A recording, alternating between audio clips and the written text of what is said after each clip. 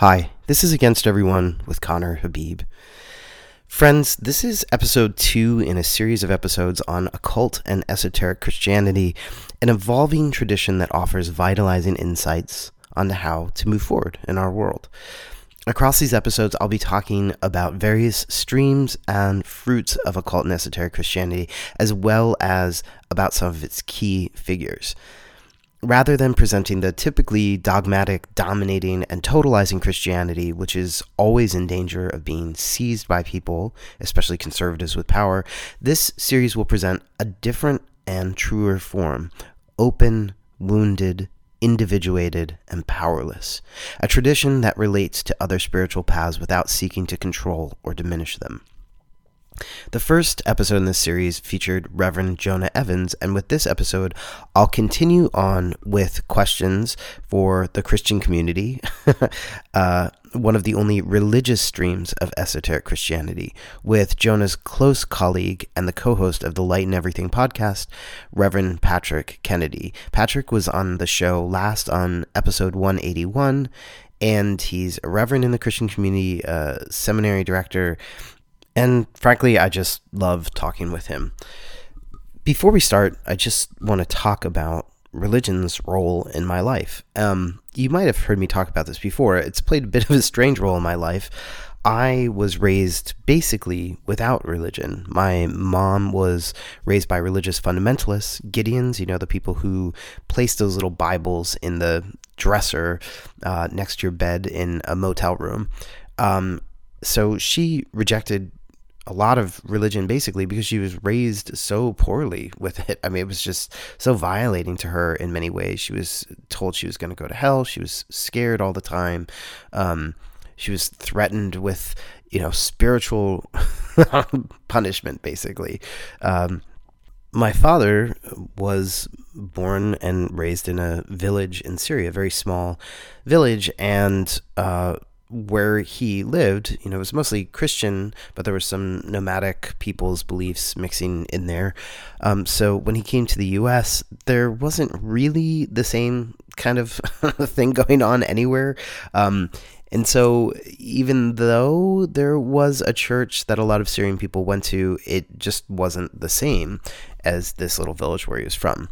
So I was raised with this strange world of religion going on around me, though, because I grew up in small-town Pennsylvania. I would see kids in their Catholic school uniforms waiting for the bus to pick them up. I was like, what is that? What is Catholicism? People would talk about God and Jesus and the Bible. I had no idea what it was. I didn't understand it at all. I remember because my mom would take me to a bunch of different services and be like, do you like this? Do you like this? Just to see if I was interested. I went to a Sunday school service once at a Presbyterian church, and I remember we opened the Bible. I went there a few times because I just made friends there. But we opened the Bible and they said, open to this verse, this chapter in this verse. And I was like, can you tell me the page number? Because I didn't know how the Bible was laid out. I was very confused, but I was always interested. And I went on to study religion as an undergraduate for my first 2 years in college. I took courses on understanding the Bible, which was basically all new to me. New religions, Native North American religions, Islam, those were the names of the classes I took. But it wasn't until much later that I found myself in what was a coherent tradition, or almost coherent, I suppose. And that was occultism, most specifically occult and esoteric Christianity in the form of anthroposophy, which is developed by Rudolf Steiner, who, if you listen to the show at all, you've heard me bring up before. Most of the time with that and the deepening of that was spent through reading, doing spiritual development exercises, meditating, and so forth. So while I did have some people I was connected to talk with about it, by the time I could really understand what any of them were saying, it was a few years on to the journey. And I became more and more in those few years on interested in being involved with the anthroposophical movement. I wish I could tell you that they were all welcoming. By the time I was doing real work with it and organizing my own spiritual science discussion groups in San Francisco, talking about anthroposophy for organizations, like giving talks, I was also doing sex work and talking about sex work and sex workers' rights in the public sphere. At an event I went to that was, set up by the Anthroposophical Society, I worked up the courage to talk to this guy who is an author, sort of one of the big wig authors of anthroposophy. And, this was like, I was very excited to talk to this guy. I'd read his stuff and everybody sort of, was chatting about him and so forth. And I wanted to talk with him about the thing that I was interested in, which was sex and culture, because it's something that is actually not really mentioned that much in anthroposophy. So I met with him, it was during the break, during his talk, and I just sat down with him and I brought it up. And the first thing, and I mean the first thing that came out of his mouth when I started talking about it, he said, well, you have to think about why all those gay people died of AIDS. And I was pretty shocked. It was pretty intense to hear him say that. Now, I want to just back up here and say I could be very generous here, very generous, and say that I do think, from the point of thinking about things spiritually and world events on the sort of cosmic timeline and reincarnation and all that kind of stuff, maybe there was, real interest there in asking this question, like, why did this community face this challenge if they weren't being condemned or, whatever. But of course, the spiritual people that you hear asking that kind of question all the time is like, Pat Robertson. It's religious fundamentalists. Well, this is God's judgment, and you need to think about why God judged these people in this way. So whatever his motivations were for saying this, would that be the first thing you would say to somebody when they start talking with you about sex? Would that be something that you would say to anybody at all, much less, a gay man? I mean, he didn't know me well enough to know that I was gay, unless, my general wild gesticulations set him off. But, I mean, I think it was, really interesting that that's what came out of his mouth to me, a stranger who was trying to make friends with this person. I'd have this encounter multiple times, especially when it related to sex, to sexuality. Sometimes these encounters with other anthroposophists would happen in directly cruel ways, insulting me in publications or online or in person. And I want to say that it didn't happen with everybody, of course. Otherwise, I wouldn't be interested so much anymore. I feel really cast out. But I just want to say it's something that came up multiple times. And, for me, I just thought, wow, this esoteric Christian world, which is seeking to find the truth, and warmth and love are completely connected to, necessary for the truth. Then, in fact, Rudolf Steiner says this thing, love is the only passion which must not be discarded in the pursuit of truth. Then why was I meeting this? I didn't quite understand it. It was shocking to me. After all, this wasn't the same kind of Christianity as religious fundamentalist or mainstream Christianity, was it? The trappings of religion and years of theocratically dominated culture were keeping people in this esoteric Christian world from revisiting sacraments, from revisiting truth, from touching and contacting warmth, through taking an interest in other people. And, I learned from these encounters that esoteric Christianity has its own dogmatic aspects. And some of them are left over from religion, but it doesn't always just automatically clear things up for people in terms of deep thought, connection, and warmth to say, well, no, I'm an esoteric Christian. I'm not that kind of religious Christian. So I noticed that. And it's something that I talk about a lot on this episode with Patrick, is the ways in which we can fool ourselves when we're trying to meet the challenges of our time, to meet other people, and to meet the true spiritual beings that we want to align ourselves with, come in contact with. Or if you're not into any of that, if you're not a spiritual person in this way, from just contacting the truth of reality, the world, the way things work, we can find, this sort of aspects of pollution, but it's not just that. Maybe there's something else going on. People would call this, I think, spiritual bypassing is this other thing that's going on. A sort of arrogance that prevents people from connecting with warmth and truth and love. I don't really like this term spiritual bypassing. It's a zeitgeisty term, and I don't think it accurately portrays the challenges of working with spiritual paths and spiritual development, because it's a non-linear process. And in fact, thinking that you're just bypassing one part or whatever to claim that you're spiritual is also thinking that there's some sort of progressive line of spiritual development.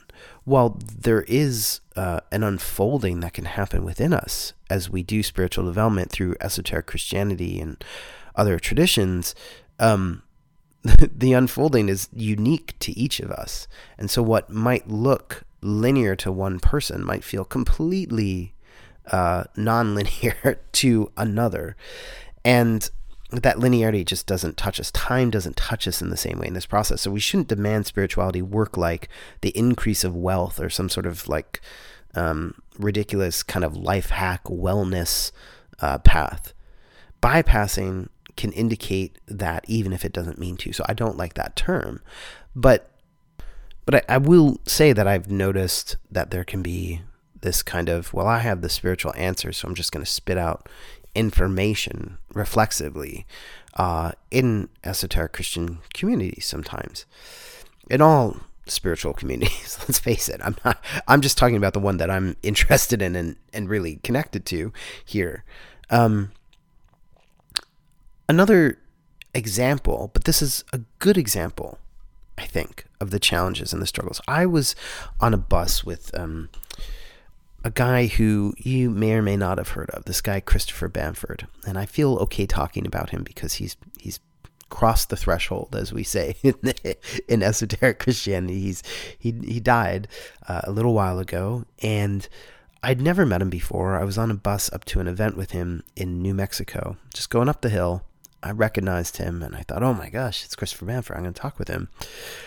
So I chatted with him a little bit about the fact that I was doing sex work, and I was trying to find examples of where this, appeared in especially Rudolf Steiner's lectures and that kind of stuff. And he really was wrestling with it in front of me. He was like, well, this could be the influence of these, sort of counter-evolutionary beings, like so on and so forth. And, I felt a little sad, but he was very kind to me the rest of the, weekend, and I was there with people that I knew. I didn't really interact with him that much.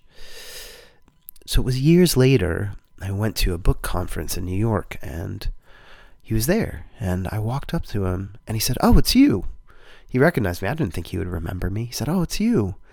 He said, yes, I've been thinking so much about that conversation that you and I had on that bus. And I really have thought about it. And, you never know when you're going to meet an angel.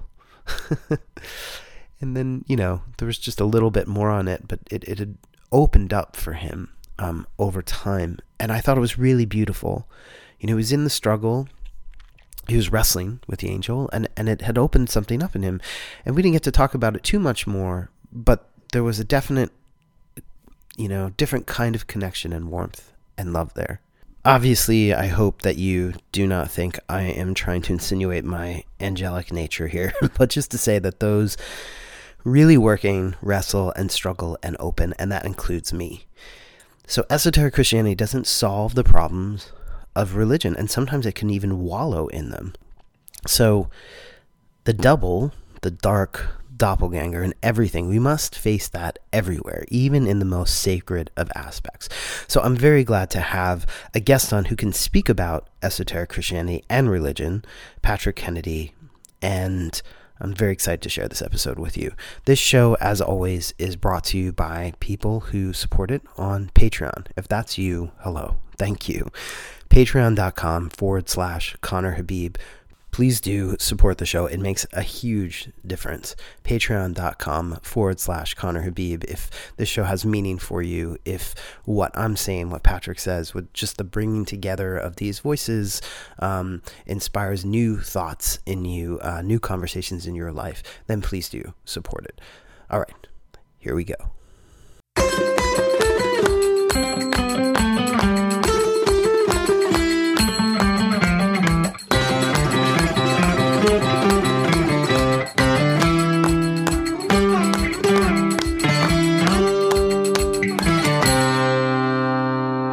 Hi, everybody. It's Against Everyone with Connor Habib in the second installment of our Esoteric Christianity series of episodes. Hello, Patrick Kennedy. It's great to be talking with you on the show again.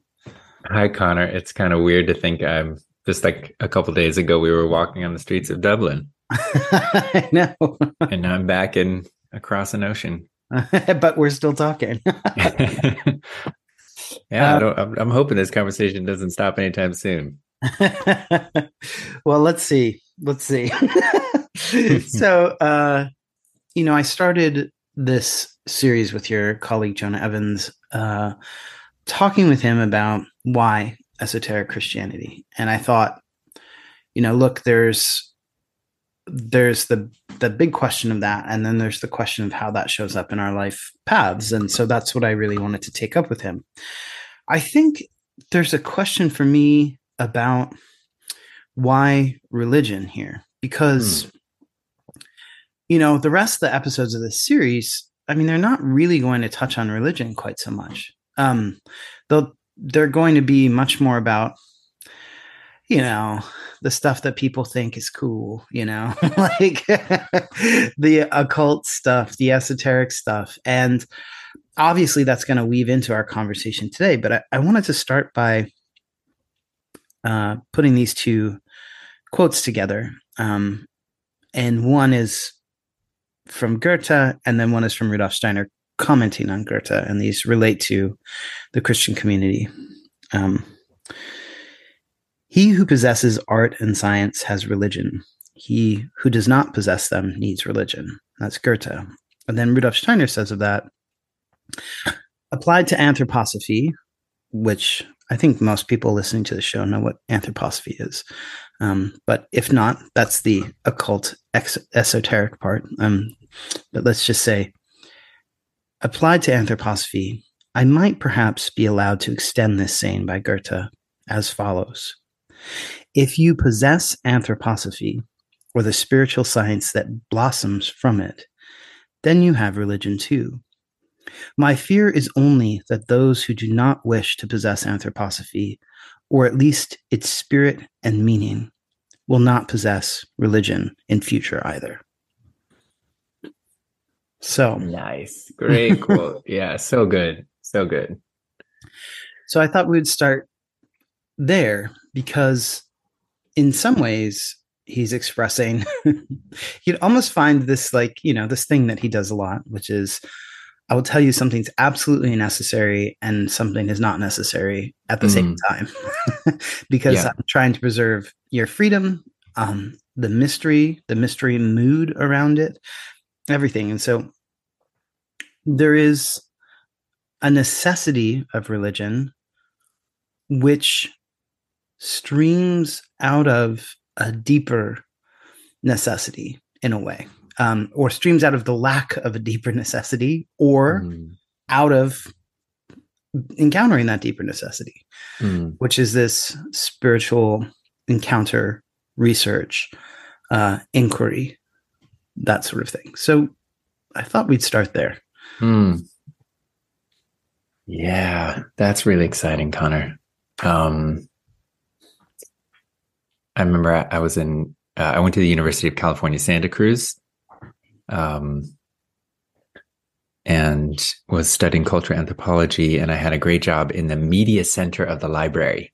So anyone who's ever been to a university and you've been to the media center back in those days too, like the coolest thing we had were laser discs. I don't know if anyone remembers laser discs. Just imagine big CDs, people. Supersized CDs. Or big DVDs, but way more, actually, the quality is way better. Yeah. Oh, that is good. Yeah, exactly. Yeah.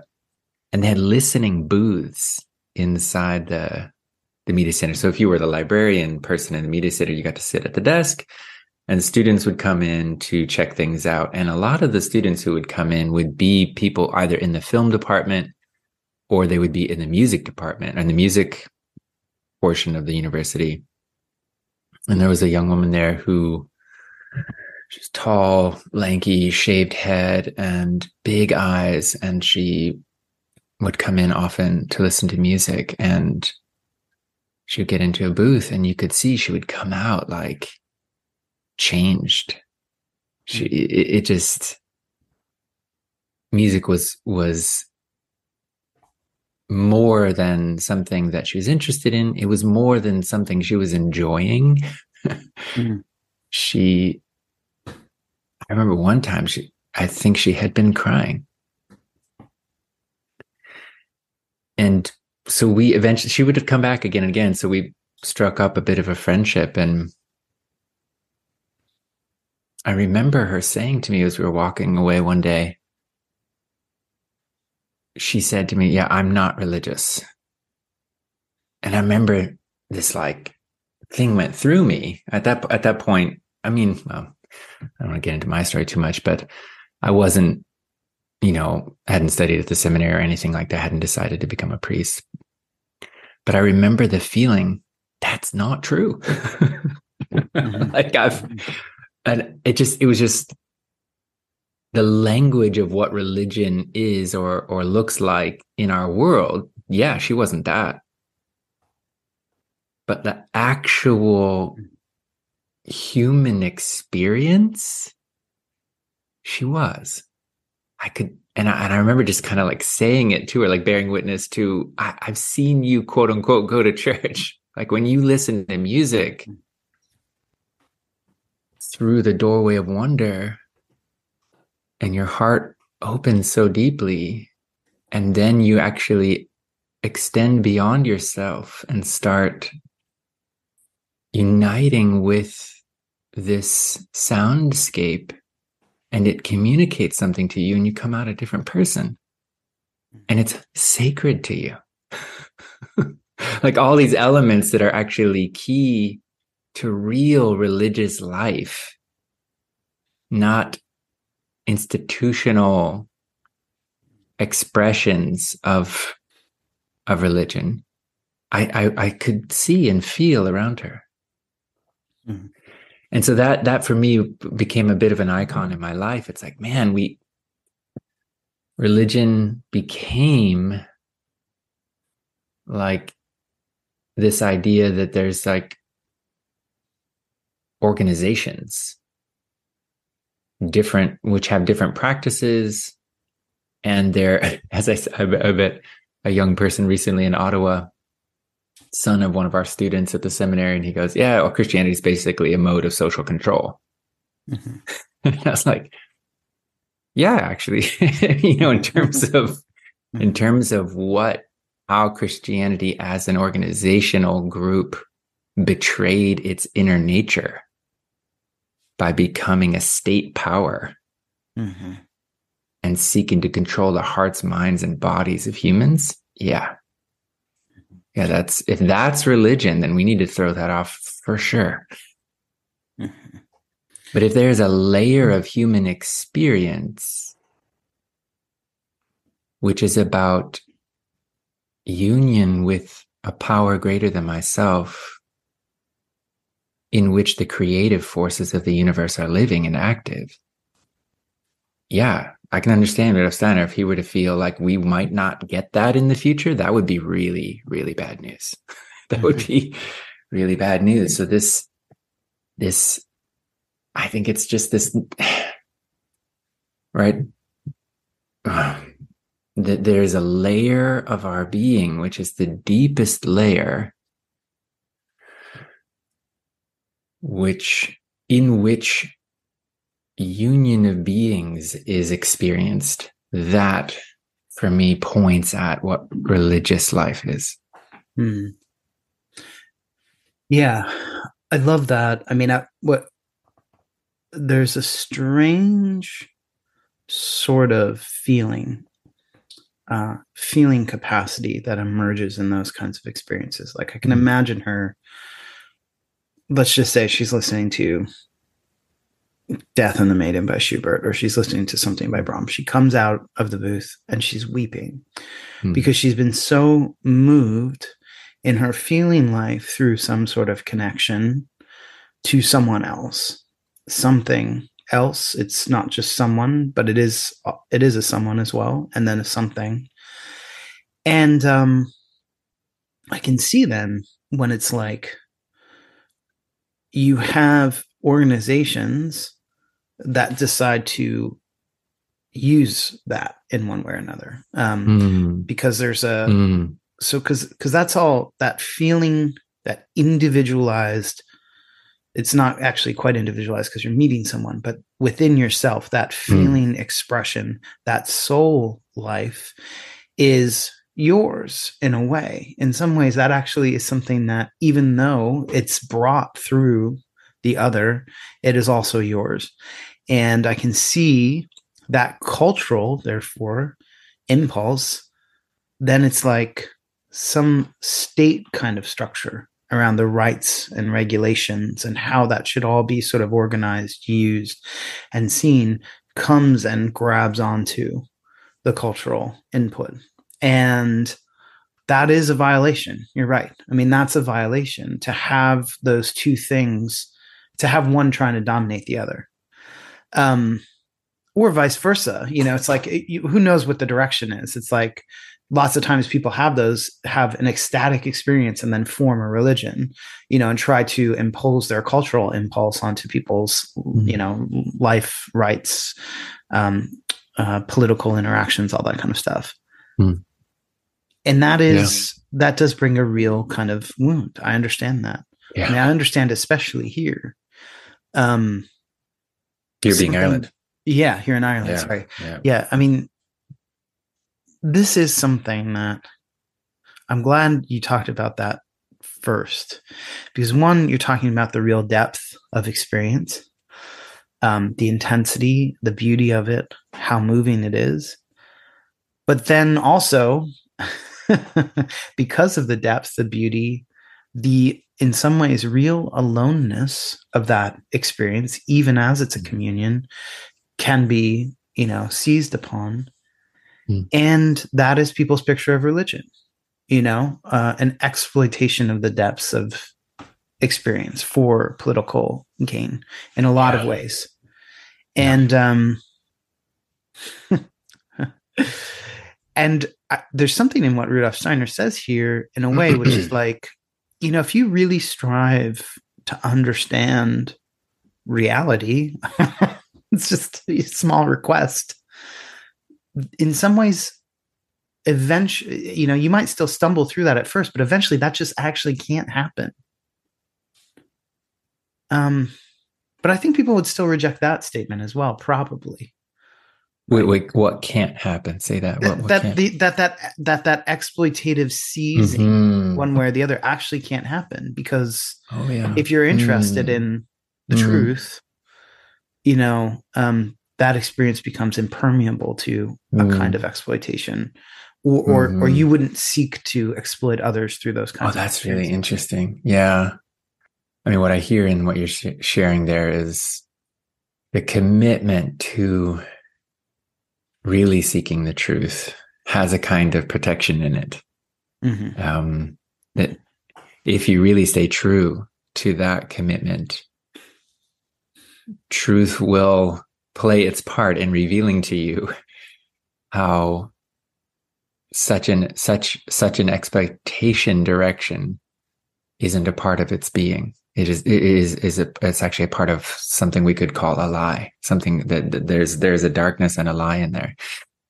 And nevertheless, like, that journey might include a time where for me, part of the wounding in the world was, of course, seeing where we were at in many ways in the world, with each other, with the planet, with just, the darkness at work, and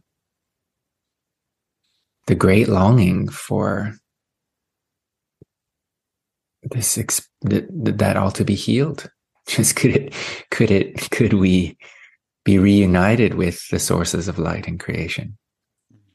And inside me, it was really interesting. And part of my truth journey was like, so I had a kind of subconscious solution that was driving me.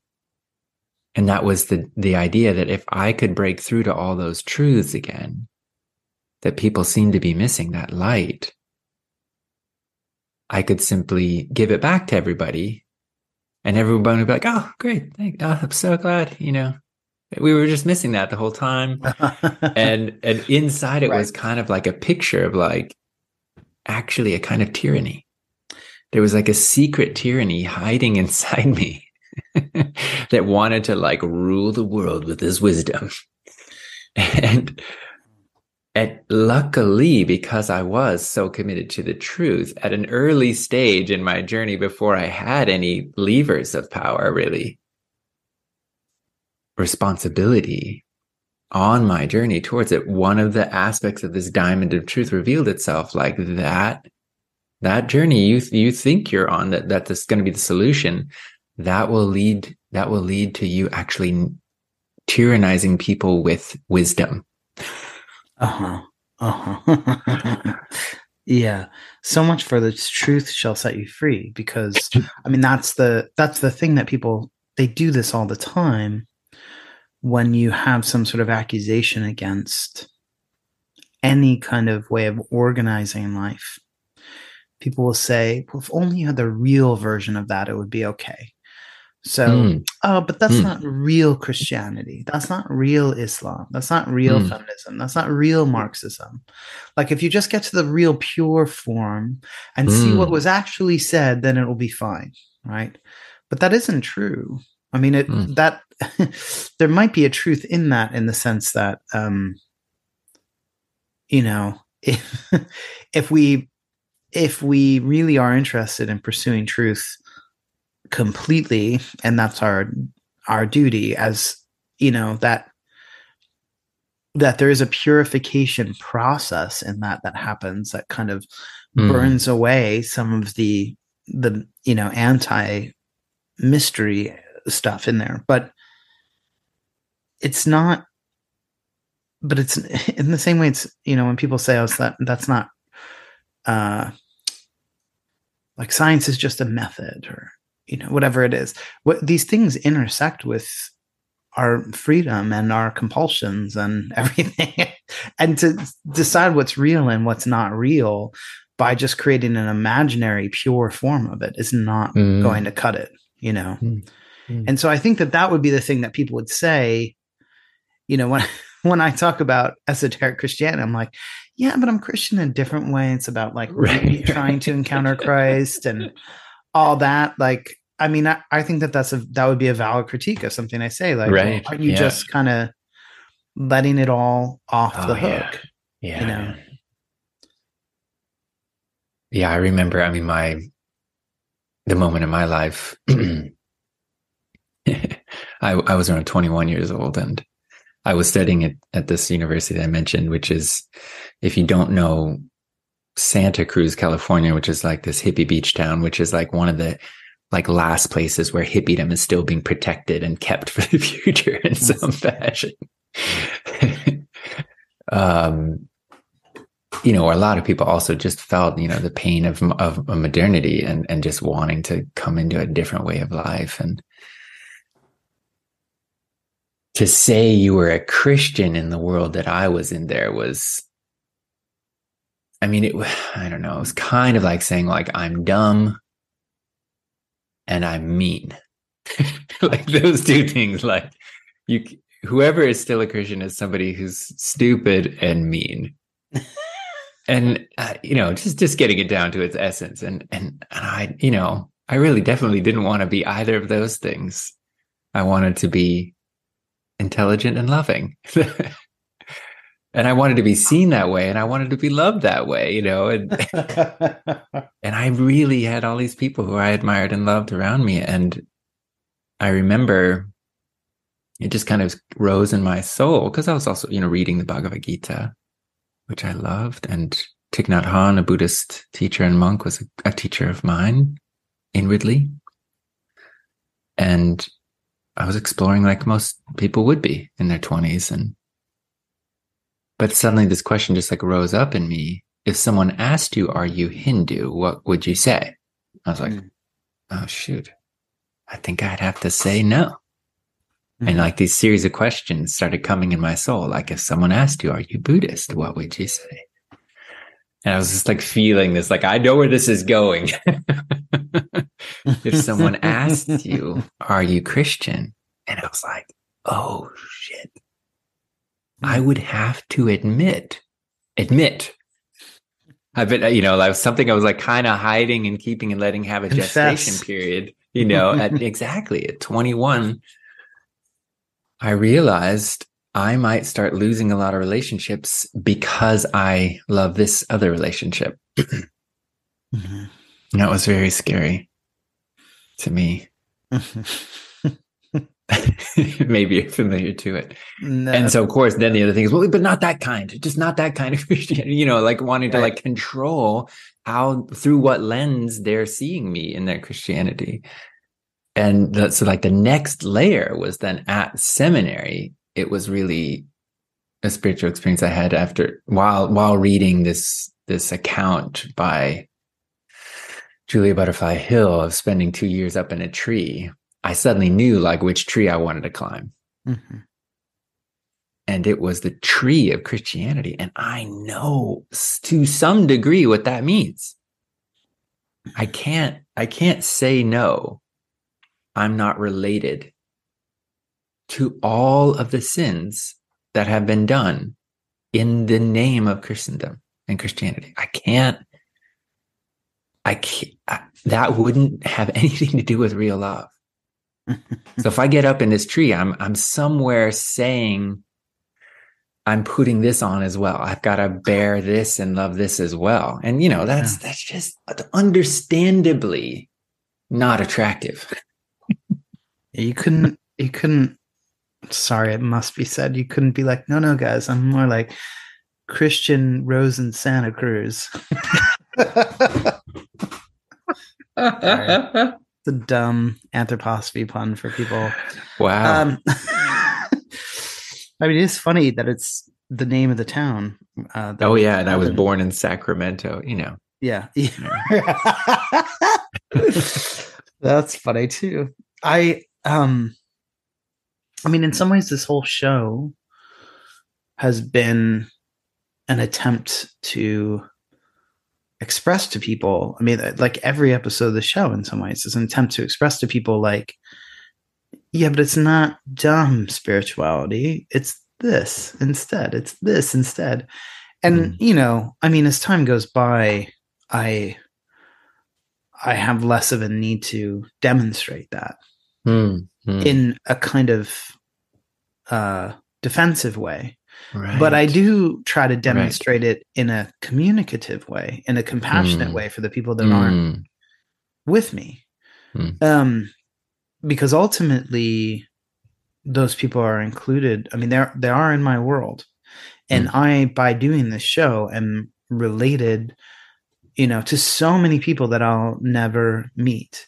The problem of the invisible other, like so many invisible others, listening or reading the book or whatever it might be, whatever encounter they have with me out there on the internet. And so I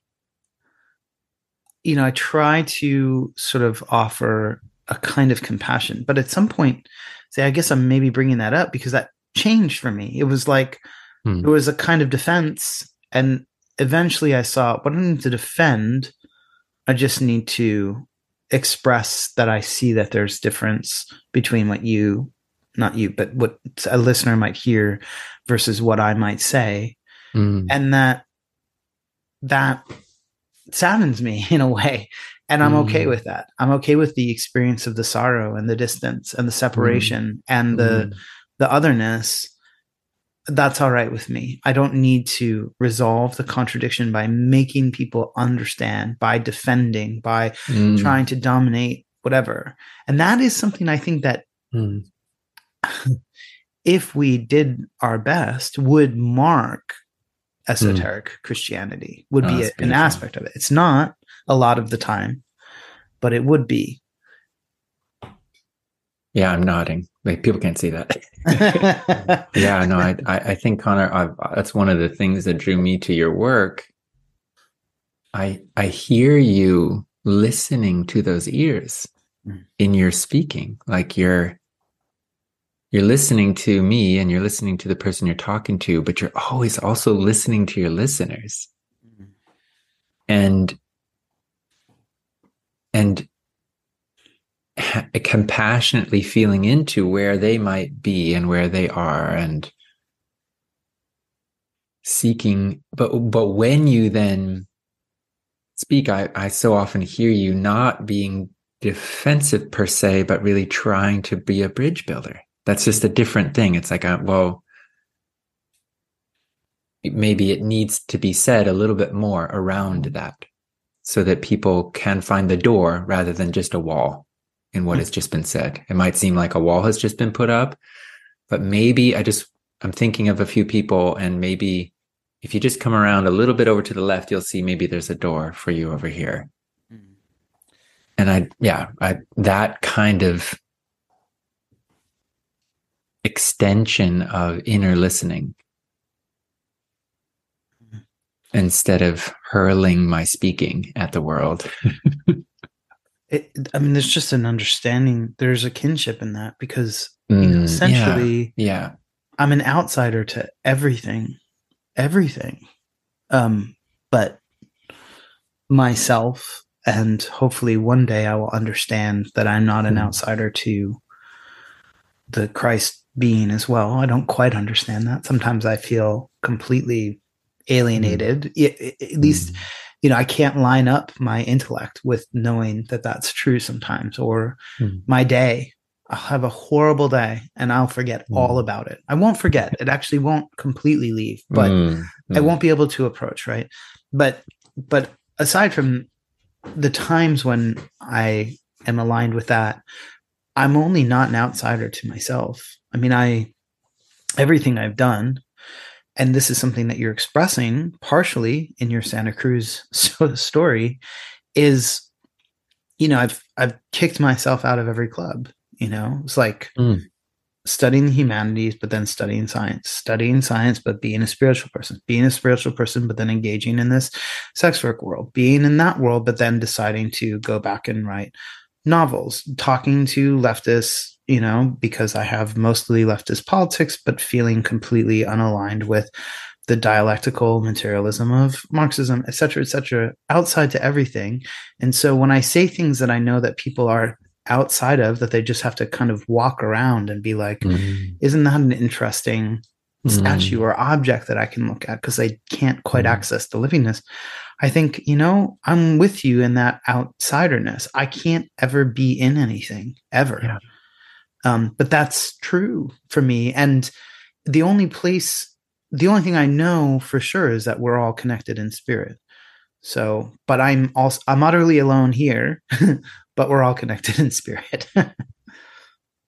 And sounds like you felt that way in the Santa Cruz experience as well, where you were like, how can I get back in, still talk about the religion, but get back into them, holding me and me being a part of them. Yeah. And them like not the having last thing I wanted was to be isolated again, just the horror of isolation. Like, please, let me in. Yeah, absolutely.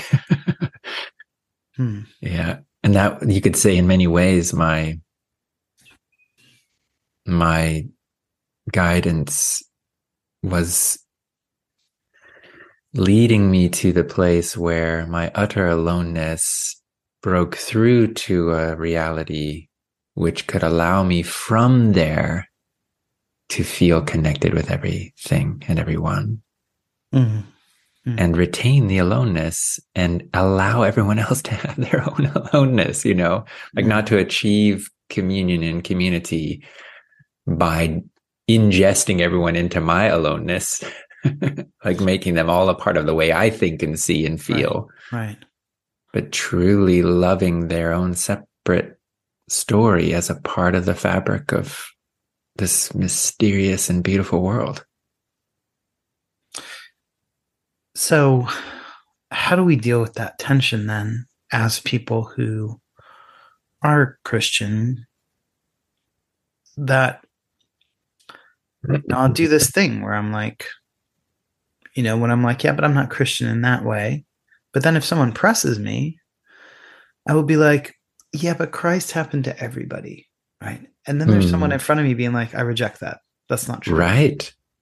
So yeah, it's holding the tension because I have to allow that person not to be right exactly but what is it? Because it's not that I think that they're right, because that would actually be dismissing my own existence. But it's I don't have to allow them to do anything. They'll do it whether or not I allow them to. So it's not an allowing. Oh, interesting. I don't exactly know what it is. It's connected to grace somehow, but it's not grace either. It's something else. Well, I don't know. Can we look at that allowing thing for a second? Because obviously you don't necessarily have total control over someone. Like if you're in a family and you have some family members who you care about thinking and feeling, you should be different. Mm-hmm. You should be behaving differently. You should be making different choices. Even if they don't say it, you come in the room. Uh-huh. Most humans at this stage are sensitive enough to pick that up. Mm-hmm. Those are generating a reality of disallowance, like it's like a grip force that's taking place within the thought feeling world, which is an atmosphere in which we are walking. And that's a thing to have to live in, and it's really intense. And when inwardly those people actually release the grip and truly actually start just trying to understand you, where you're coming from, and not disallow inwardly. You see, this is the thing, right? It's like you can pass the laws that allow people. It's another layer of reality of love to allow inwardly. And people really, really experience it. I think that's why you go to schools. Like, we'll see what happens here when I say this. But I remember when we went to our sending our children to a Waldorf school, which comes out of Rudolf Steiner's work in New York. And there was a poster there that said, "In this school, we're tolerant," something like that. You did a listening or two, right? And it was so interesting. It's like, well, A, why do you even have to say that? Right? It's like, oh God, that's But B, what the energetic gesture of that statement is, except for you people who are intolerant. Right. It's so weird. The statement wants to be a softening and an opening, but it's actually like a group social pressure system to try to have an effect in that inner space of allowance that people are working in. Because it's not a law, right? So you can't, and in our country, we have a law of tolerance. It's like you can't even have that. Who's that sign speaking to? I mean, the moment you hang it up, you have to imagine who's saying it and who it's being spoken to. I mean, it's a little wild. It's actually the problem of the law in human form in general, isn't it? Is that the moment you set up a law, it's the anticipation and therefore encouragement of people to behave in a way that runs counter to human law. And I mean, for me, so when I go under it, I feel pain. I see, just like me, these people who put the sign up and maybe who made it have suffered intolerance. Like, yeah, that's awful. It's again, it's just this grip energy from another being upon on another being. That's like a deep, deep violation. That's a violence. And then the desire that naturally rises, like, how do we work with this? Like, how do we change this? Like, okay, let's put some posters up, like that's a solution. That's an attempt to try to get at how can we heal the world of this violence? Yeah. I mean, what's the Adam Phillips line about? He has a great book called Monogamy, the child psychoanalyst. He's one of my favorite writers, and it's just these little vignettes on monogamy. And one of the first ones is something like, monogamy is the promise to your partner that you'll be unfaithful. And it's always, I mean, you always carry, because the double is in everything, right? So you always carry it. I mean, there's no way once you assert, a form, it's double is there in a way, or at least it evokes a resonance in the double in you when you see the intolerant. As soon as I see that poster, I'm going to tear that fucking thing down. Like an immediate. That's my first thought. Yeah, let me show you some. Tolerance. Yeah, because exactly right. Exactly right. It calls it forth. Just like, don't take those cookies, kids. Right. There is a certain thing there. And also, I think there's another secret here, which is for me, like, right, it's a true moral call. But if I extend my moral work upon the morality of others, I now start a violation process. And that's the I think the world moment we're in. Why religion as it was practiced 500 years ago, let's go back, where you could say the church is saying to the people, behave this way.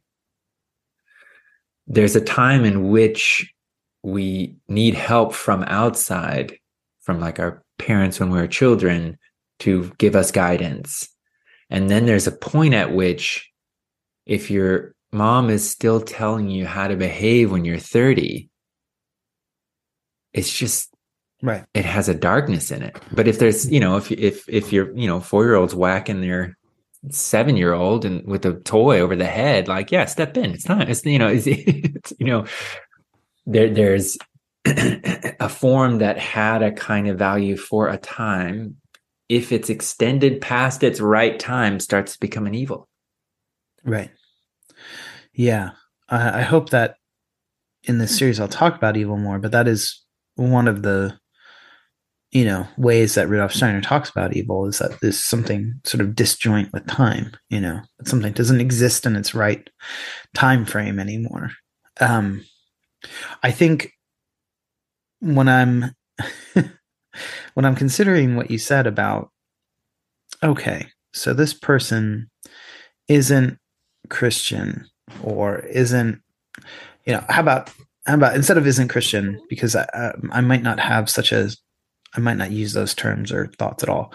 This person doesn't believe anything in spirituality exists. They just say, well, okay, I guess I can't do anything about that. So you know what? I'm just going to love them anyway. And that's a move of dissolving their otherness into love, which can't actually see them. So there's this other trap. So every level, there's this little tangle where it's like, oh, now I could just snare you by dissolving you into the sulfuric acid of love,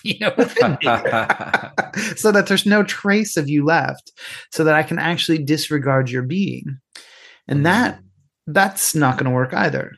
There has to be an actual witnessing of the other, or a real acceptance that they are there and that they are different. Now, that doesn't mean that I have to let go of what I feel is knowingness. In other words, a kind of truth that I understand, and not just a concept that Christ is, as well as a being, a cosmic event that's occurred to everyone.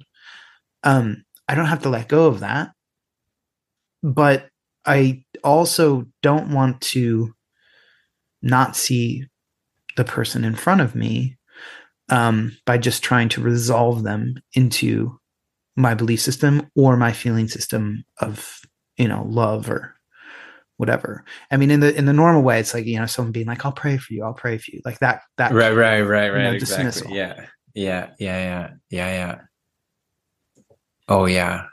I mean, I think it's a double thing there. So that's a kind of warmth light issue, I would usually say, right? It's like, well, I'll envelop you in my feeling portion of love, which is just from me towards you, which is an abstraction. It's just extending my soul out. And I'm not confronted by the fact that there is a true other there, which would become clear if I used love in the realm of my light. That is witnessing, understanding, who are you? Why do you think the way you do? And probably I'm going to be confronted by some riddles, which means I'm going to see stuff I can't yet resolve in my worldview. I can't yet, I don't know why you are doing this thing. This is, or why such a thing exists in the universe. I'm confronted truly with some unknowing. And that's the border where I can really grow in humility and say, I can't yet integrate that. And that's on me. Right. That's not on them. Right. I don't understand it. But I know the mind of the universe does. It's a part of reality. So it's integrated in reality. It's I who am not yet integrated into this other that is over there. So it's my task to actually flow into you with light. Where are you coming from? How do you fit within this fabric? How can I truly see you? That's where I have true you could say a legitimate extension of myself into you is understanding. Feelings of love may grow out of that, but then they're going to grow as a result of a light process. That's right. And what's so interesting is that might actually mean that the behavior that you exhibit toward that person looks less like what we would say are loving behaviors. So what I mean is, if you're dealing with someone who's, quite difficult, let's just say some loud internet, constantly on the internet using new atheist sort of person who's like, well, obviously, sorry, I don't believe in Dungeons and Dragons. I'm not going to talk to you about, your shit, then you might at a certain point be like, well, I'm going to leave you to that. I'm not going to continue to engage with you because actually now that is giving you the same kind of love that the spiritual world is calling forth. So in other words, let's see if I can do this whole process. It's like, I see these riddles that you're talking about. I see this riddle in you. And that riddle to me shows me that I have questions that are obstructions and pathways into the knowingness that we're all one in the spiritual realm, that we're all not all one, but that we're all connected in the spirit. So I see where I'm blocking myself, and I also see the path, which is the obstruction. So I'm going to do that. But then once I access that, and if I can, and I'm touching that connectivity, then my actions actually begin to reflect the actions of the ways that we're connected in spirit. And as it sort of comes back down, that can be a greater separation. It can be I wouldn't go this far, but it can be the way in which the spiritual world loves people, which is sometimes just really fucking them up.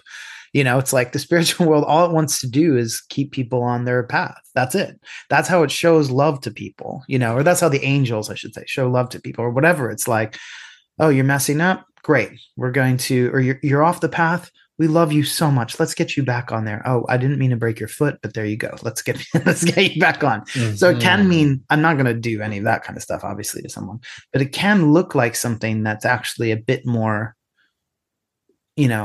I'm not going to be around you. I'm not going to engage anymore. I'm not going to have this conversation. I'm actually going to stop this conversation from happening, or maybe I'm going to turn to the person that you're with and say, how do you deal with this? Whatever it might be, Right. Okay. So love could look like, no, go away.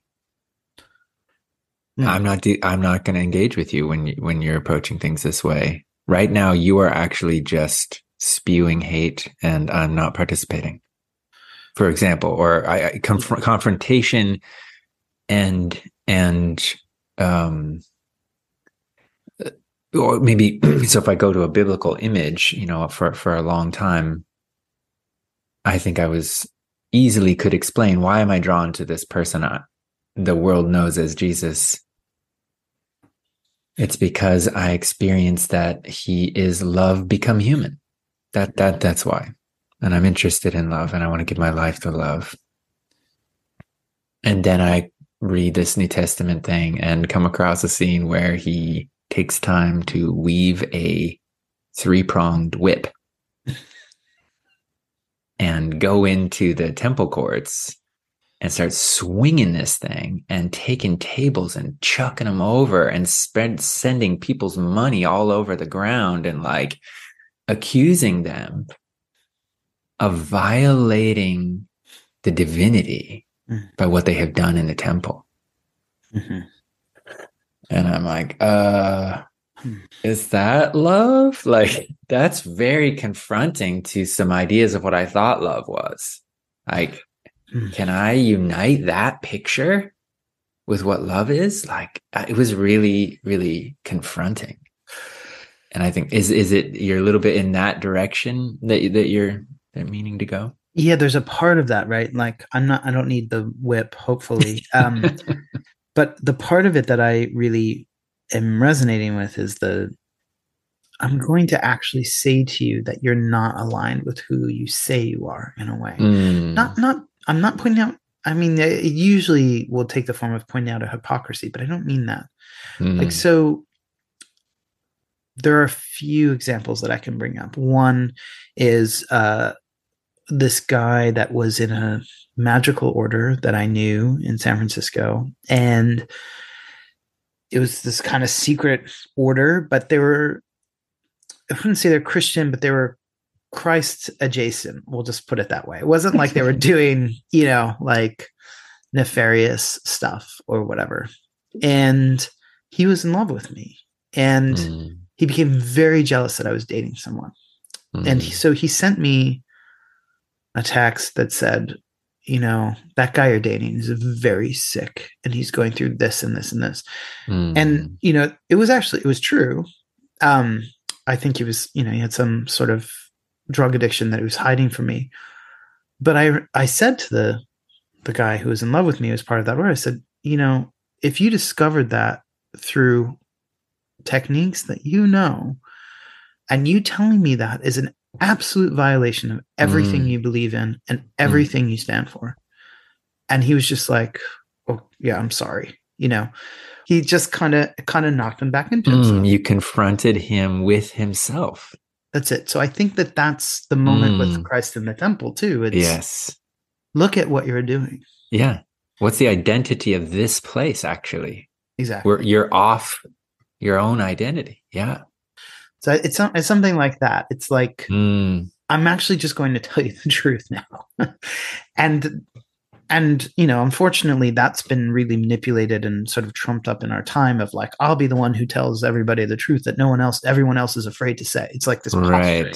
Right. But it only happens with Christ once, really. Maybe there's one other, but like, really the only other time I mean, there are some moments. It depends on the gospel, but a really other strong moment where he's doesn't mince words, as we might say, is in the days before the crucifixion, where he has this confrontation with the spiritual leadership of his community. Yeah. Who first of all test him. He passes every test, and then he undresses them. Like he just absolutely, it's called the 7 woes in the Gospel of Matthew. And it's just like, and if you are someone who works in spiritual practice, it's like a cleansing. Mm-hmm. Like you're like, this so has to do with me. Right. Like this isn't those people. He's talking to anyone who steps into any kind of position of spiritual authority of any kind, just meaning that people trust your words at all when you speak about these things. He doesn't ever undress the political powers of his day. Doesn't even speak about them barely, except for one moment. He says, give to Caesar what is Caesar's. Mm-hmm. That's it. But that people who are in spiritual leadership, he absolutely lets them have it. Mm-hmm. Similar to what I think Rudolf Steiner says there, that beginning quote, the consequences of your sins are just so much deeper. Right. That the consequences go so deep. The effects on other human beings of what you are doing. To love you and them, I have to stand here and say the truth right now. Mm-hmm. And that can come only really when you have done that to yourself, when you have decided to constantly, in some ways, live in terror of your own being, in some way, just constantly, take up the responsibility for what you see in yourself. And that, couldn't agree more. I mean, that's every day. I mean, that's every single day. It's exhausting, Oh, I mean, thank God for me anyway. It pulses in power. Like there are like times where it's like, where I'm slain. I would say it's an experience of actually being cut through by the truth relative to myself. Mm. And then there are times, luckily, where it just goes a little more into the background, and it's a little gentler. And because you could say a good slice, a good strong cut needs some time to kind of work its effects out, and so it needs to be quiet after that one. Yeah. So then, do you think that religion, in part, to sort of bring us in our original inquiry here, is actually about the constant encounter with integrity? I'll sit with others. I won't be the one directing the inquiry here. I mean, in spirituality, you don't direct the inquiry either, but it can really feel like you are, in a way that if you go to service, right, it doesn't really feel like it, And I'll be met with my own stuff, but also I will notice the riddles that, the presence of others bring up. And what does it mean to say, I will stay in this community, no matter how difficult? I think that's probably part of the pain of being excommunicated or something from other churches, where it's like, I've done a lot to stay here with all you people. Now you're asking me to leave. It's like, but I wonder if that's a big part of why religion, when it comes to esoteric Christianity, because a lot of people in esoteric Christianity tell you don't need religion, really. I don't think that that's true or false. Some people need it, some people don't. But this is an esoteric Christian religious practice, religious gathering, religious meeting in a Christian community. Right. Yeah. Yeah, maybe I hear two things there. The first thing was this integrity piece. Yeah, the biblical Christian imagery there is a person who prepares the way to the encounter with this being of love. And he immerses us in water. He immerses us in water that should help us step outside ourselves and look at ourselves truthfully. And what happens to me if I do that is I grow in humility, and I grow in the sense of I am in need of a power greater than myself. Because when I've been in charge, look at look at the beautiful things I've been making. And that I need it. And I don't seem to be able to do it differently. How can that power come into me that continues to transform me and bring what I really would love to see coming from me in the world? So this preparer of the way is known as John the dunker, the immerser, the baptizer. And without that work, oh my gosh, then yeah, all kinds of violence and zealotry can grow up more easily. But if you're practicing, that's just very hard to condemn any human ever, because you've seen yourself. You just can't. It just grows in humility and softens and opens the heart. It's just what it does. And then there's that individual encounter with this other being. And then there's the community expressions of that. So let's say there is religion that's not the institutional social control religion, but you could say where a gathering of brothers and sisters are coming together because we notice we are very much exactly built like trees.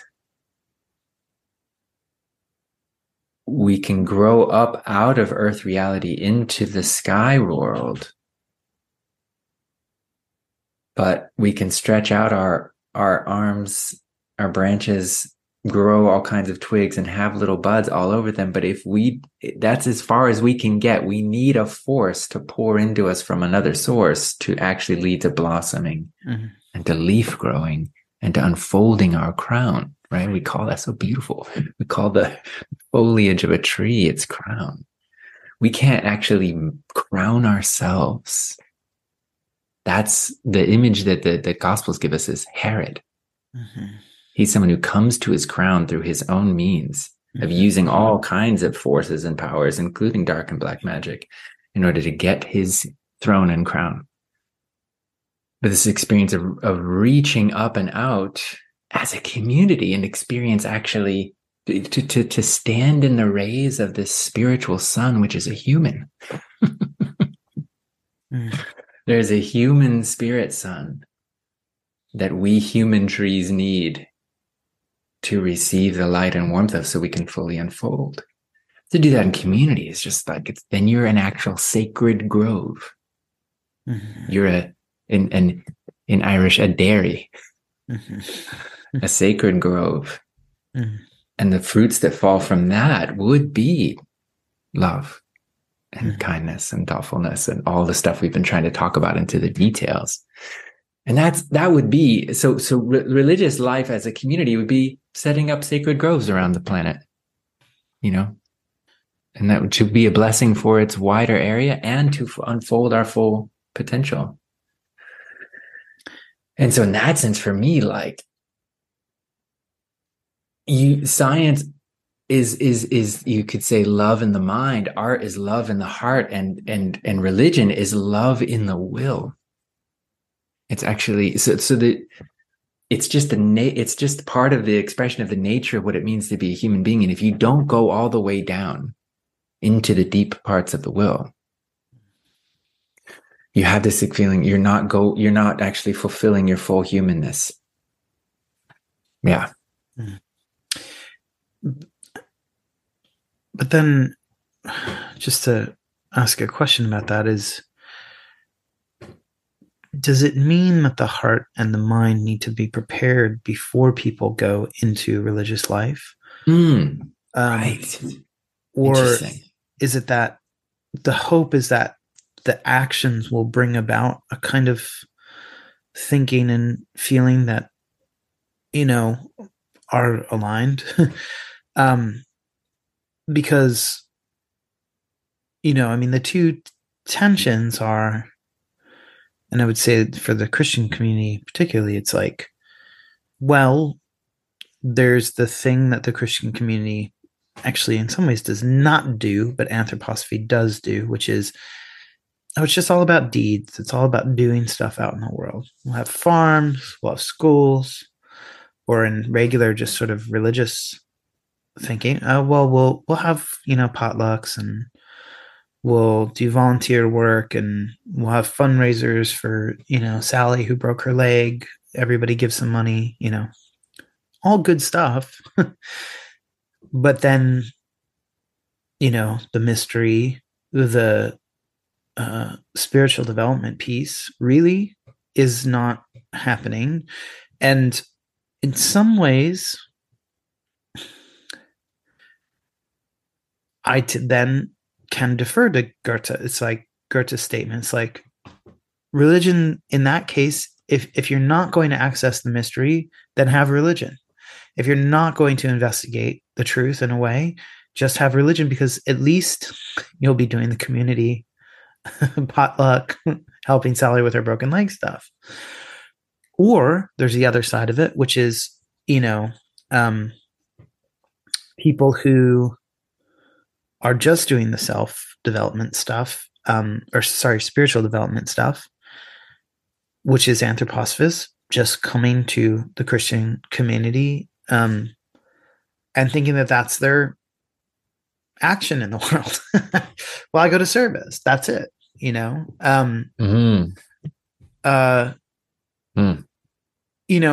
other words, how do we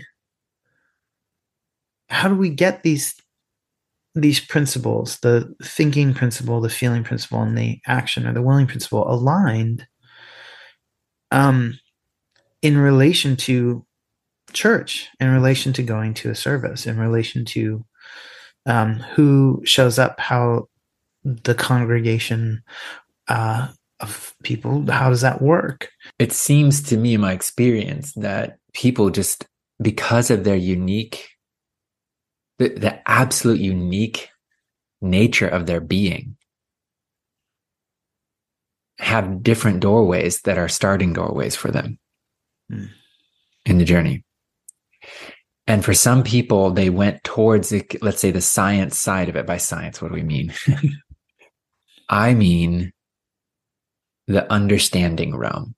Like I'm having experiences, and I want to permeate them with the light of understanding. And I want to study philosophy. I want to read a ton. I approach the world, and I want to get into discussions. I need to understand things. Like I'm starting, my doorway is very much the mind, the power of my intellect, and seeing if that intellect can begin to become permeable to spirit. That might be my doorway. And there's a giant group of anthroposophical brothers and sisters who it's like the philosophy of freedom is the Bible for them. It's like, that's it. And all this other stuff is actually causes problems, and people get off and they get into this weird stuff, and they're not really doing the work. And it's really, there's like a massive devotee club, because for them, that's the doorway. And they see the consequences of what happens when you don't do that mind work, right? So they feel the pain of that too. But like, then they go to go through the art door. They come near the mystery dramas and eurythmy, and they're like, what the hell is going on here? I don't know what to do with this stuff. This is super weird. And there's veils and colors, and I don't know how to access colors. And then there's these other brothers and sisters who are like, I can't even read the philosophy of freedom. And they go into the dance. They go to their first, watching this person move across the stage in light and veil. And they're like, it's worlds open up for them. And they have no idea what they're looking at. They can't yet unite their mind with it. And then there's people who just like, they just wake up needing God. and they walk through our door. and they don't understand a word in the service. They sit through the whole thing and they get up and the piece of bread is placed on their tongue and they take a sip of this golden chalice and they look into the eyes of the priest and are touched on their face with 2 fingers while they hear the peace be with you. And through their very body, which is way, way beyond what they comprehend, through substances, through the actual just an encounter where they got up out of their seat and the priest came down from the altar and they met in the middle. They walk out like, and they'll, the best thing that often people will say is, I felt like I came home. Mm-hmm. I don't know how to explain it. It's like, I feel like I came home. And now from that point on, they're going to start filling in the other gaps. Why do I feel like I came home? What is it? So they start to add in the mind side and the feeling side after the fact. And I think that's just really key that, yeah, it seems to be, like you said, this is back to the angel piece. What are the angels doing? That those who are at work in the fabric of destiny, who see more than we can see in our limited individual consciousness, they're trying to create a lot of true doors. a lot of true doors so that people can find the way, their way. Mm. Was that addressing your question? Yeah. Well, it addresses part of it, but also goes beyond the question in a good way. I love this. The angels are creating true doors. Now, the adversarial forces, or just karmic forces, or whatever, what happens is you go through one of those doors and you think you've made it. Right. Done. Check. So that's I think a little bit more what I'm addressing is, people go to church and do community service. They'll study the information of anthroposophy and maybe go to the Christian community to feel like they're doing something with it in the world, or they'll have the priest touch their face and say, "The peace be with you." And I've always wondered about the there. It's very interesting to me. And then that's it. Like, they actually won't do much after the fact. It's a mystery mood for them, which is good. And all those things are good. All of them. Mm-hmm. But I do think it's, you enter the door that the angels have made, and then, oh, here I am. I've arrived. And my question is, because it's the Christian community, because people are going to service, because it has a religious, because it's a religious impulse, and it has a creed, and that it will want to do something that is not what other churches are doing in a lot of ways, which is saying, great, you can't, sorry to talk shit about other churches, but we know churches that do this. Great. Our numbers are up now, more people in the seats. Or great, you're here, you're saved. Great. We saved you. You coming here and coming to Christ in this way is what saved you. Now, I'm not saying Christian community does either of those things. I know, in fact, that it wants, first of all, if it was all about how many people were in the seats, we're definitely feeling that one for sure. Yeah. But it wants to do more than that, right? It doesn't just want the door. It wants the constant opening to the path, and even at some point, the illumination of the direction, or maybe I'll swap those around. Once the constant opening of the direction, and even at some point the illumination of the path, and so what do you do about that? Yeah. Because the question for this episode really is esoteric Christianity a religion? And the answer is no, in a sense. But to the extent that it does flow into this religious, what do you even want to call it?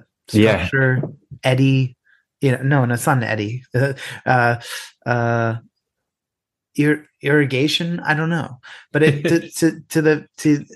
the Christian community, I'm just kind of looking at what the responsibilities, the tending, all that are, and what happens when people go and encounter esoteric Christianity in this way versus doing it on their own or just going to a church that's not esoteric Christianity. And I don't mean to be challenging. I really just want to know. I want to like move around. Meaning, with like, this. what's the right? Because esoteric Christianity is not equatable with the movement for religious renewal, right?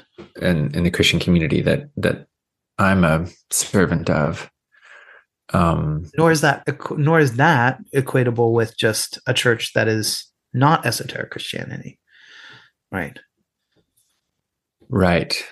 Yeah.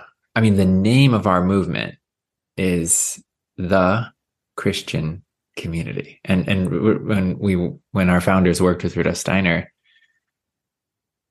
for the name, they're really seeking the name, you could imagine like the Johannine Rosicrucian, like apocalyptic church, that would be so much cooler, right? Like it's this different thing, or it's like trying to, it's placing itself next to the name. It's been amazing. Like if you listen to NPR, they'll talk about the Christian community in Baghdad. They'll talk about the Christian community and that's the name. There is the name for the church and all who love Christ. It's the name for the whole thing. Yeah.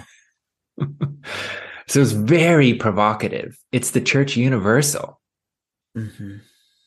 And so for me, the way that I experienced my brothers and sisters all over the place.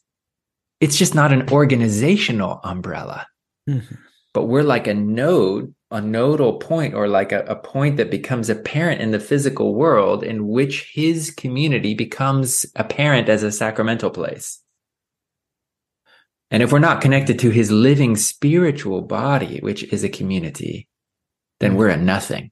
We're just like some weird, ridiculous, I don't know. The way Rudolf Steiner said is, you might prove yourselves to be like a strange little blip in the course of world evolution. That'll be up to you. And we feel that as a kind of really deep pressure, like, in the best way, like, yeah, this can die, and that everything can, you could say, fall off the living sap of the actual life of Christ.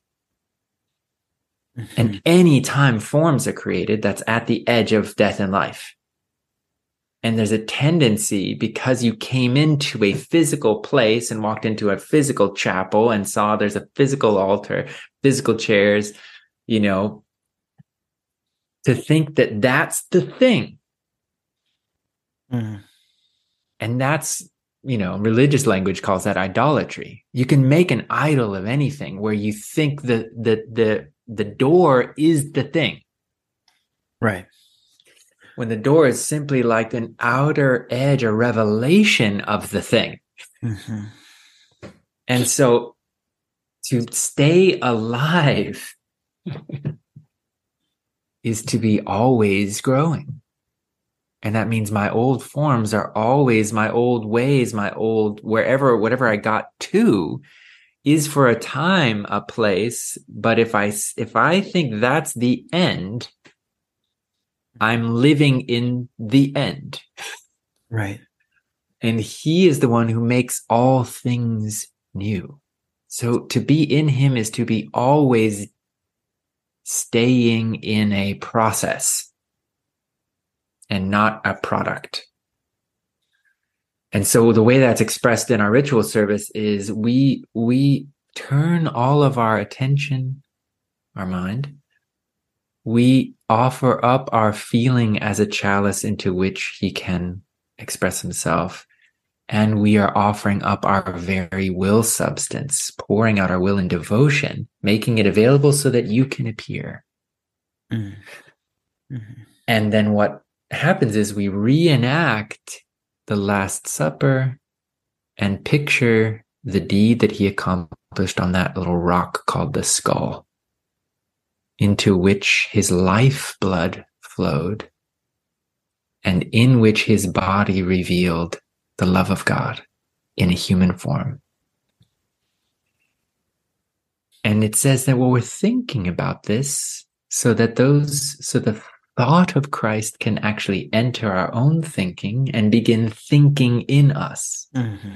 That Christ's death and resurrection and revelation becomes a logos that is creating inside us. That's not destination land. That's ever and again dying and being reborn and living in the life of that. And so as a priest, you could say, as someone who's tending the garden, it's our task to walk around inside the garden of the community and see, are we becoming stilted and stuck inside of one destination? Or are we actually really living in that life? Wow. Yeah. There's a lot there, but I want to say it's said very beautifully. It's something that I wish more people would sit with for a little bit, is what you said about, look, as priests, I don't like this term, but we're reenacting. We're reminding about that. We're allowing the presence of Christ to light up, because obviously lots of people make the argument, well, I have a personal relationship with Jesus. Why do I need to go to church? Which, fine. I mean, actually, that's okay. But that's different than what, I have a personal relationship with Jesus, so churches shouldn't exist, right? So that's, and that sometimes is implied by people saying that. So by reminding, by being yourself the prism of that, when it goes into, when it lights up, or the kind of recognition of the presence in your thoughts or in your heart or even in your actions, although that's probably one of the hardest ones, of that being occurs because you've gone to a service or whatever it is that is activity through which that presence can live in you. It's not always the actual, well, in some ways it always is the actual presence, but it's not always the actual presence. I'm thinking of Christ. He's here working with me. Okay, well, yeah, but that there might be different levels of that and different intensities and, versions of that. But it's a kind of movement you can imagine from which something can arise or emerge. And so that tending to that gesture and that movement that happens when you go to a Christian community service is different than other churches, is different than other places. Totally. And I think that's why, as you, I would say, are an initiate, Connor, in that life reality, because of what you described, your destiny has been. You don't fit in a box. A box is like a salt crystal form that forms out of one insight. But the self of the human being is so alive, so spiritually creative. Every box can't contain it. It's its nature to extend it, to be a box maker, actually. I can make boxes, but I flow between them and I flow around them and I can come outside them. And actually it's this living reality. And that's another way you say it's transitioning from walking on the earth to walking on water. and you're very familiar with living in a water world, you can flow. And for most people, you walk through a door, it's like, this is it. Yes. Okay. Make a rock out of it, because you're seeking safety and protection. Mm-hmm. And it's scary for many of us to try to live in a fluid environment and to actually experience I am in my nature the living fluid flow. Or as it's described in the book of Revelation, where God reveals its nature by saying, I am the God who is, who was, and who is to come. I actually live in the time sphere, not in space. Mm-hmm.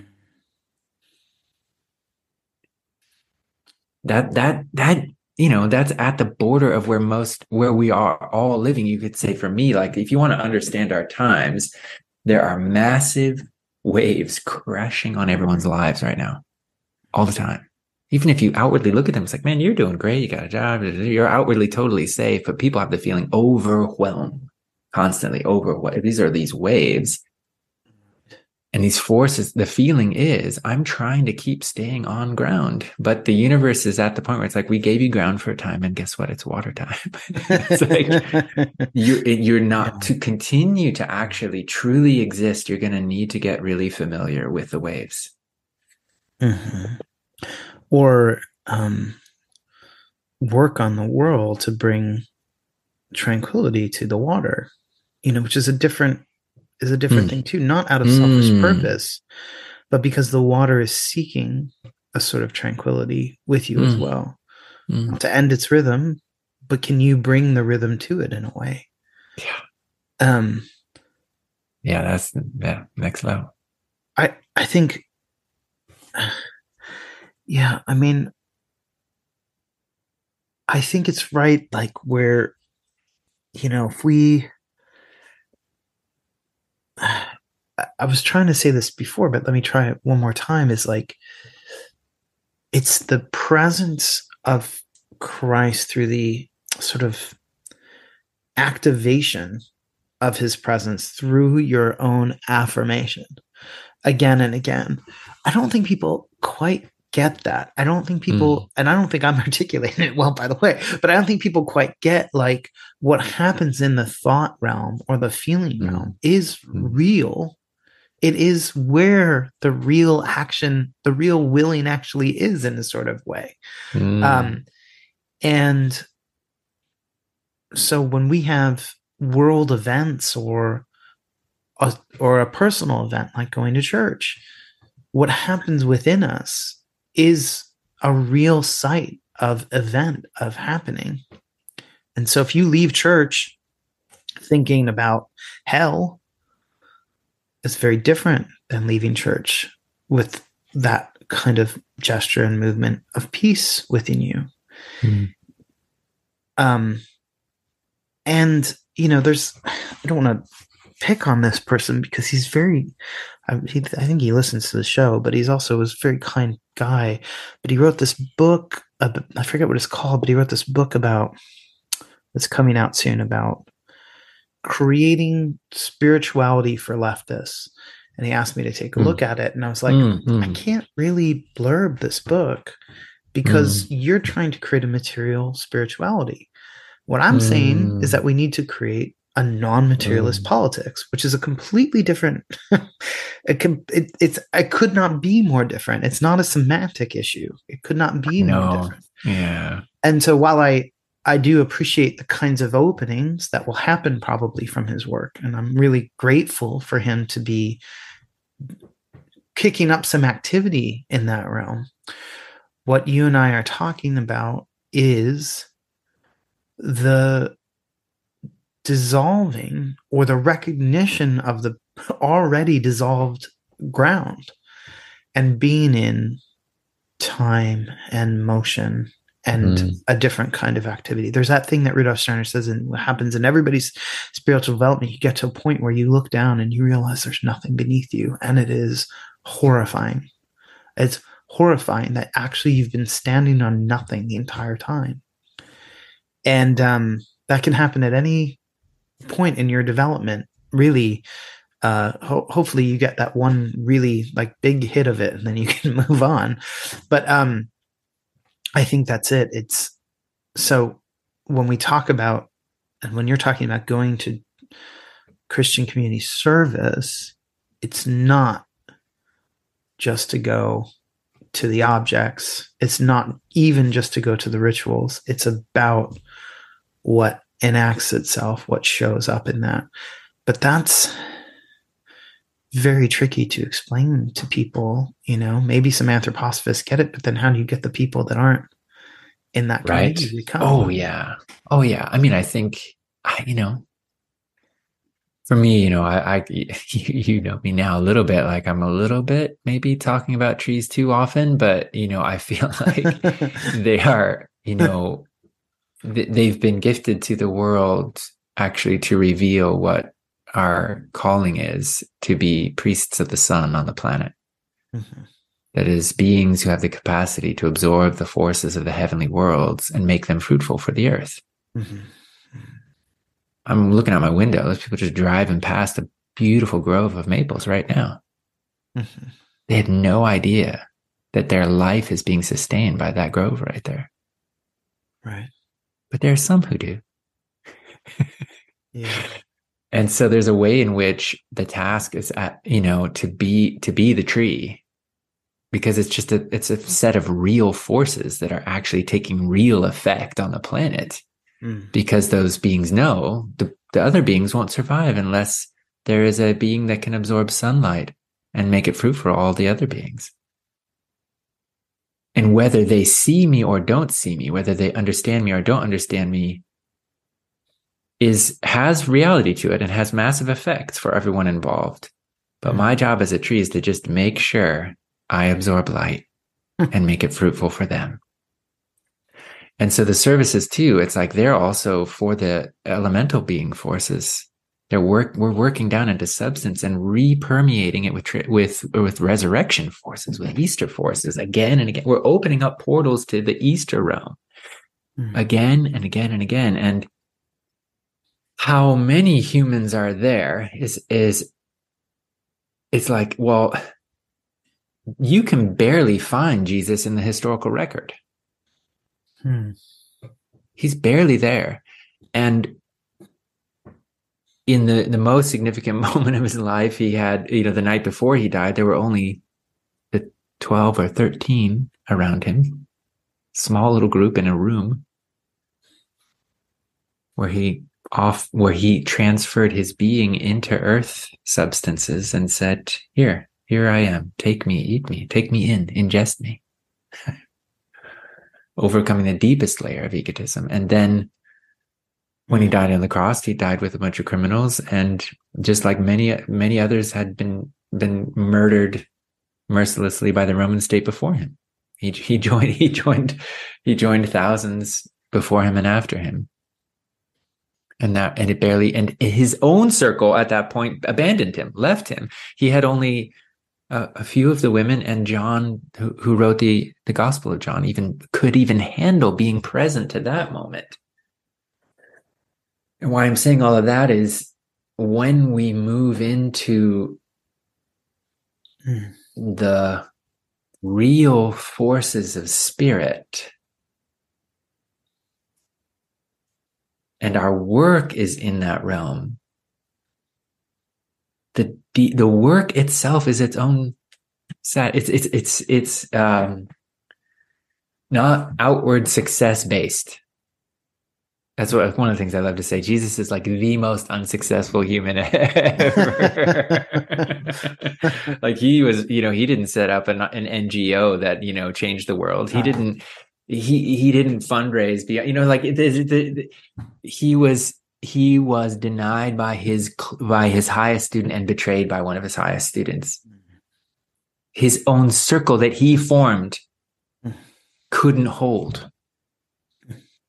His own people, whom he came to love and serve, didn't want anything to do with him and handed him over and asked him to be crucified. It's just such a confrontation for what success looks like. his focus is being a certain way and planting himself on the planet to be a bridge between worlds and let forces come into the world that are made available to humanity and the earth. It's just, it's, and that's, yeah, I don't know.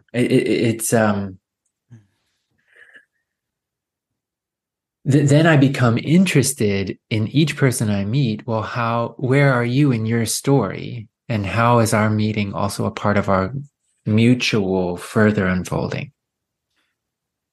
Beautiful. I mean, it's beautiful. It's beautiful that we meet people, except for our parents and our siblings, really. Like the family that's there right at the beginning. But everybody else we meet at some point in their own lives. I mean, we even meet them at some point in our own lives, but they meet us right at the start, right? But everybody else is meeting in this sort of strange timeline of wandering and meeting without the ground of the absolute beginning of your past in this incarnation. Right. So you're meeting them, at some point along their being as groundless, and also for the most part, in some ways, even airless or skyless, because you're not going to follow them till the end.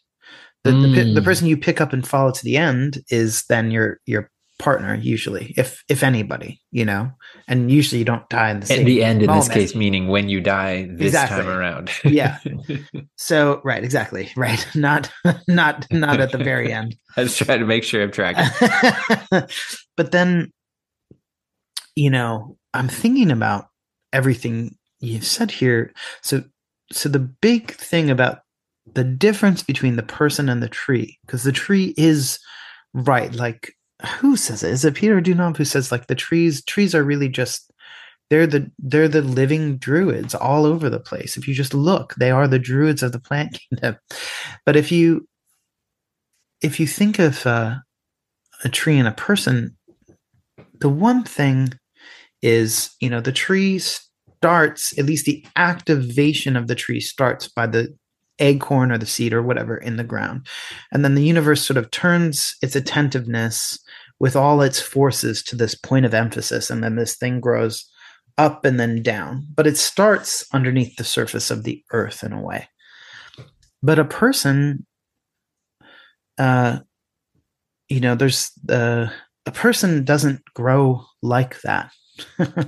A person doesn't grow in the earth, except that we are growing inside of flesh in a sense, in a way.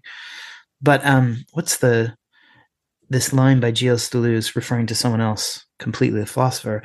Like all creative things in people, he is in the middle. He grows from the middle, he says. So a person in a way grows from the middle. We don't grow into earth and into heaven, but rather we grow as an expression of the heart. And the same way with Christ is, I don't merely come from heaven. I don't merely come from earth or heaven. I actually emanate. I emanate from the middle. That my presence is felt by a growing out from the middleness here. And, it's such a completely different form than matter. If you have matter and you collapse it, it turns into a black hole or an atom bomb. It turns into an absolute nothing. But if you have Christ, that kind of nothingness of Christ radiating from the center, it turns into being. It exudes and infuses and flows through being in a way that being becomes, and matter even becomes, awake to itself. So we have the reason why I was just thinking about that with the tree is I was just trying to think of, what is this? I am not on the ground. If I'm not on the ground, I can't exactly go up to heaven, can I? The spatiality is something completely different. But what happens if instead I'm not dependent on ground or heaven in the sense that you go to heaven and you never come back and you leave the cycle completely and all that, but rather I'm something that is radiating from the center, that I'm growing from the middle like Christ. And the moment we find ourselves grounded, standing on the ground, we're blocking ourselves from growing from the middle. Or the moment we sort of look to, just the heavens, just to be the branches, as you said, we can't blossom. We stop growing from the middle. That emanation is the way that we grow and the way that we meet. And when we meet others, we're meeting them in a certain pattern of their emanation through life. Anyway, these are just things that I'm thinking at the end. It's not like I've articulated these many times before. I probably need to it's so think about beautiful. them, I think that mystery is why those from the very beginning who met his being experienced him as the tree of life. That was one of the ways they could give voice. And the life element is from the heart. Right. And equally loves the below and above. I feel like we're just getting started. So, we'll talk again, and we'll talk about all of this again. Thank you so much for going through all this with me, Patrick Kennedy. Absolutely. I don't know what it's so interesting too, because it's like aspects of this beautiful realm of reality that we get to inhabit, this world, this reality, only become clear through relationships. It's like part of the gift of meeting is, like, you could say, new sides of the beloved become apparent through meeting a friend who knows the beloved. That's right. Anyway, that's my little stumble to say, yeah, can't wait for the next conversation too. Thank you. And thank you so much, everybody, for listening. Bye now.